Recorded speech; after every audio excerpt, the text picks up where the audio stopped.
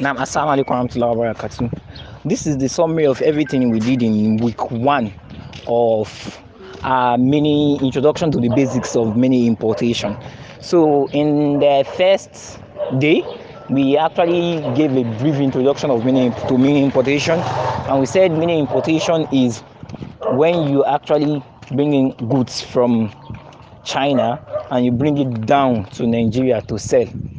So it's part of e-commerce. And after then, we actually proceeded.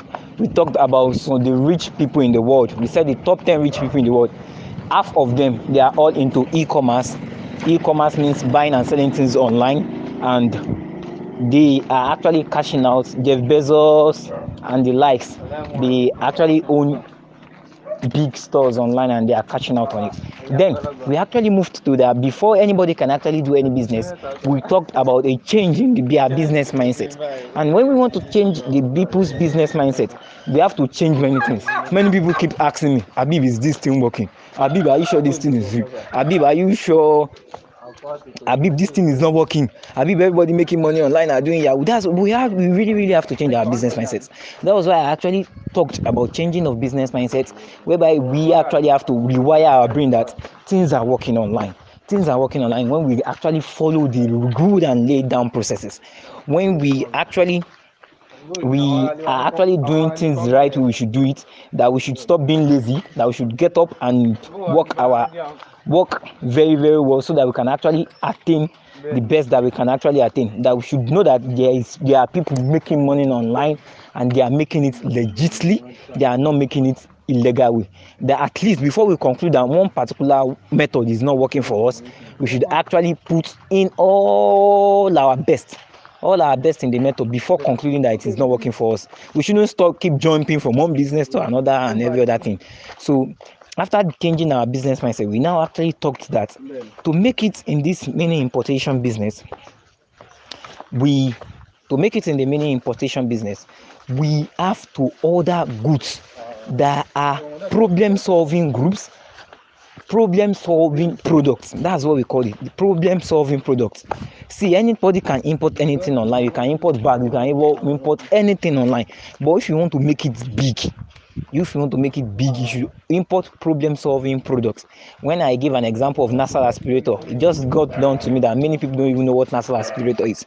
Nasal aspirator is a product whereby all these catarrh that are in the nose of the baby, you just put in, instead of the local way people remove catarrh from the nose of a baby is by using their mouth, but with this nasal aspirator you just have to put it in the nose of the baby, just suck it like this and the catarrh comes out itself.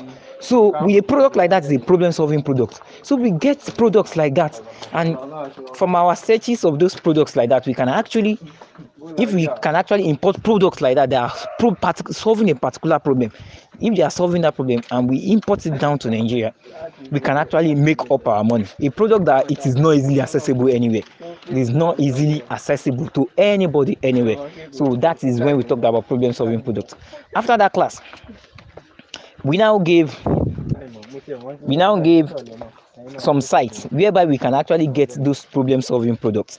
The first site I gave is qvz.com. qvz.com is a television whereby new products are being shown on their television every day. But I said the site can be accessed from Africa, but we can access the site with VPN or a browser called Tor browser, or we can actually go to their YouTube page and check their videos out. After qvc.com, I gave another site which I can't really remember right now. So some other sites we can actually check out is dreamproducts.com, hsn.com, Amazon bestsellers. You see all these websites, we are not buying from them. We are forgetting their price. As seen on TV, yes, that's the other website I gave. That's the other website I give, asseenontv.com.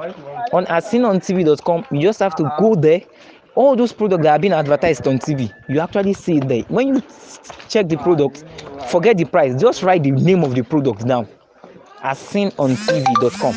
Just write the name of the product down. After writing the name of the product down, you will see problem-solving products. You will see different problem-solving products. So website I also gave again, qvc, hsn.com, dreamproduct.com, Amazon bestsellers, asseenontv. Yeah, those websites are okay. And lastly, I now said if If any one of us is on Facebook or we are seeing any advert, and on the advert we are now seeing some recurring advert are coming up on our Facebook, like somebody is selling a product and the product is being advertised over and over and over and over again on our Facebook page, and we are seeing definitely the person is making profit from that product, because if the person is not making profit from that product, the person won't be advertising the product over and over and over again. So this is the summary of everything we did in week 1. So the little assignment we gave out is everybody should try and gather a list of products that they've seen on these various websites that we've actually mentioned. After gathering those products together, so by next class, which is next week Friday, we are going to talk about how to actually screen those products we've gotten and how we can start sourcing for those products. I think this should explain. This is the summary of everything we've done in our week 1 class. Thank you.